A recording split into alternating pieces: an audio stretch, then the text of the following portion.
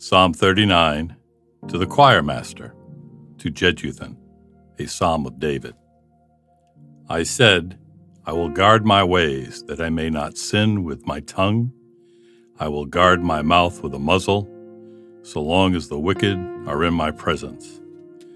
I was mute and silent.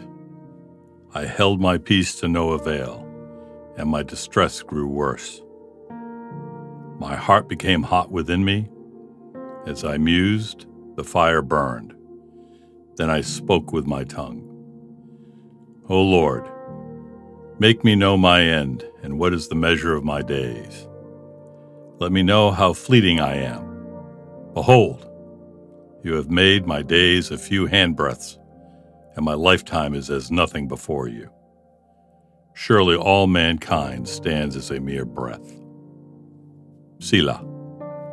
Surely a man goes about as a shadow. Surely for nothing they are in turmoil. Man heaps up wealth and does not know who will gather. And now, O Lord, for what do I wait? My hope is in you. Deliver me from all my transgressions. Do not make me the scorn of the fool.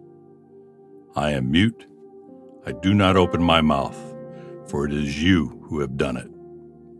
Remove your stroke from me. I am spent by the hostility of your hand. When you discipline a man with rebukes for sin, you consume like a moth what is dear to him. Surely all mankind is a mere breath. Selah. Hear my prayer, O Lord, and give ear to my cry. Hold not your peace at my tears. For I am a sojourner with you, a guest like all my fathers. Look away from me, that I may smile again, before I depart and am no more.